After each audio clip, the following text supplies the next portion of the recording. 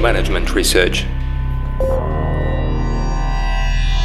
Hello and welcome to the Management Research podcast. I'm your host, Dr. Eugene Povedistov.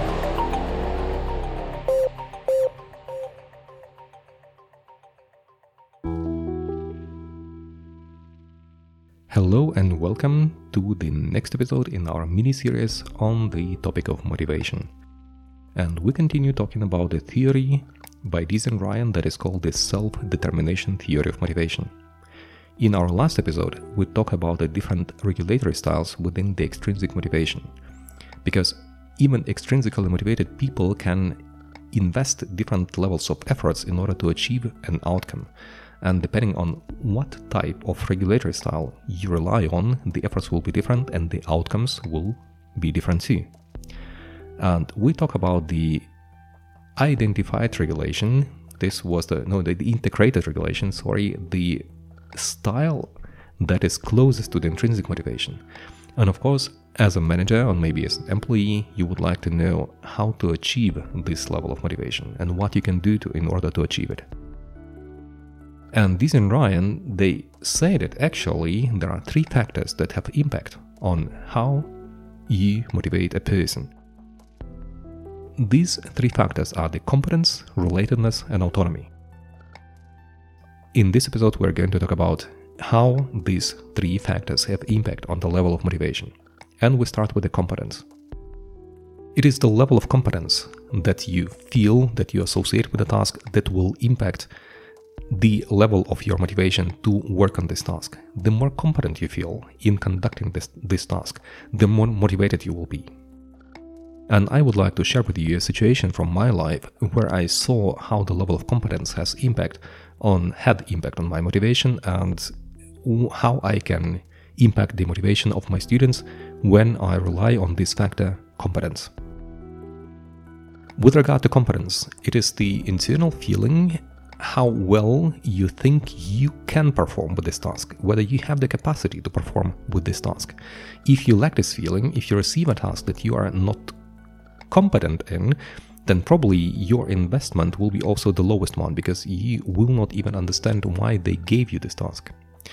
And when I think of my dissertation and when I started my dissertation, I had to work with statistics, as you can imagine, but I was really bad in statistics. And then I read the first book, which was the Statistics for Dummies. And then I took the second book, which was the Statistics with SPSS by Andy Field. And then I had to go through several tutorials because I had already my data collection and I knew that I will have certain data of certain type and needed to understand how to analyze this data and what to do with this. Then when I had the data, I thought about how to analyze them properly because I had the suggestions from Andy Field, but I didn't know how to apply them correctly and whether they fit or which of the methods fit best my data. And then I found the tutorials by James Gaskin on YouTube. And these tutorials made me understand how to make the confirmatory and exploratory factor analysis, how to conduct structure equation modeling, and how to work with my data, what are the good indicators, what are the bad indicators. What I'm talking about, it took several months, maybe even 1.5 years, until I get to the point where I could really analyze the data from my dissertation correctly, when I could could support or reject my hypothesis and do something. And this was the time when I submitted my dissertation and I thought that I was done, and actually I thought that I'm not so good in statistics too, because nothing changed this perception in statistics. Then once I had a call from my colleague who told me that he collected data and whether I could have a look at his data. I looked at his data and found that the analysis was not the correct one. I made some suggestions. We made a video call where I showed how the analysis should be done, what are the important factors, what are the criteria, and how you can develop the correct model. And this model worked fine, and we spent, I think, about 1.5 hours. And then next day I received the email that actually it was so good, he wouldn't be able to achieve this result, and whether I would like to join this project as the statistician to analyze it. And all of a sudden, he told me that I'm a good statistician. And we analyzed this paper, and the analysis was so good, we submitted it. It was accepted in a very good journal, and all the comments usually go through 2 or 3 rounds of revise and resubmit. There was not a single word about statistics apart from that it was very, very good. And it was like second acknowledgement where all of a sudden I understood my competence. that I am competent in the field of statistics and working with structure equation modeling. And then it repeated again with a different other project, and then all of a sudden I became a kind of guru in the field of analysis for the structure equation modeling in our team. This feeling of competence made me feel very comfortable, and each time I had a project where I had to work with statistics, I got highly motivated.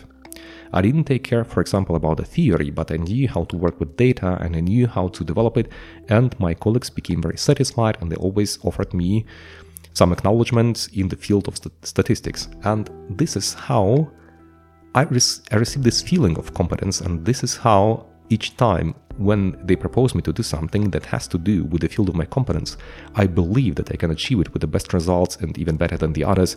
And that is how I noted that this feeling of competence increased the motivation to participate in the projects, to help other colleagues and show what I can do and even develop this competence even further. So I do now a lot of tutorials on my own. I listen to different other tutorials just to expand the number of methods that I can apply. I'm still not the best statistician, let's be honest, but I feel competent, and this feeling of competence motivates me very high with regards to what I have to do. So I hope this was the example. I thought that we talk about the relatedness autonomy too within this episode, but it will be a bit too much. That is why we stop here, and in the next episode we talk about the other factors that have impact on the level of your motivation. If you're a manager, think about how to acknowledge the competence of your employees, how to let their competence play within your project. If you're a professor, try to offer the students the task where they can show their competence.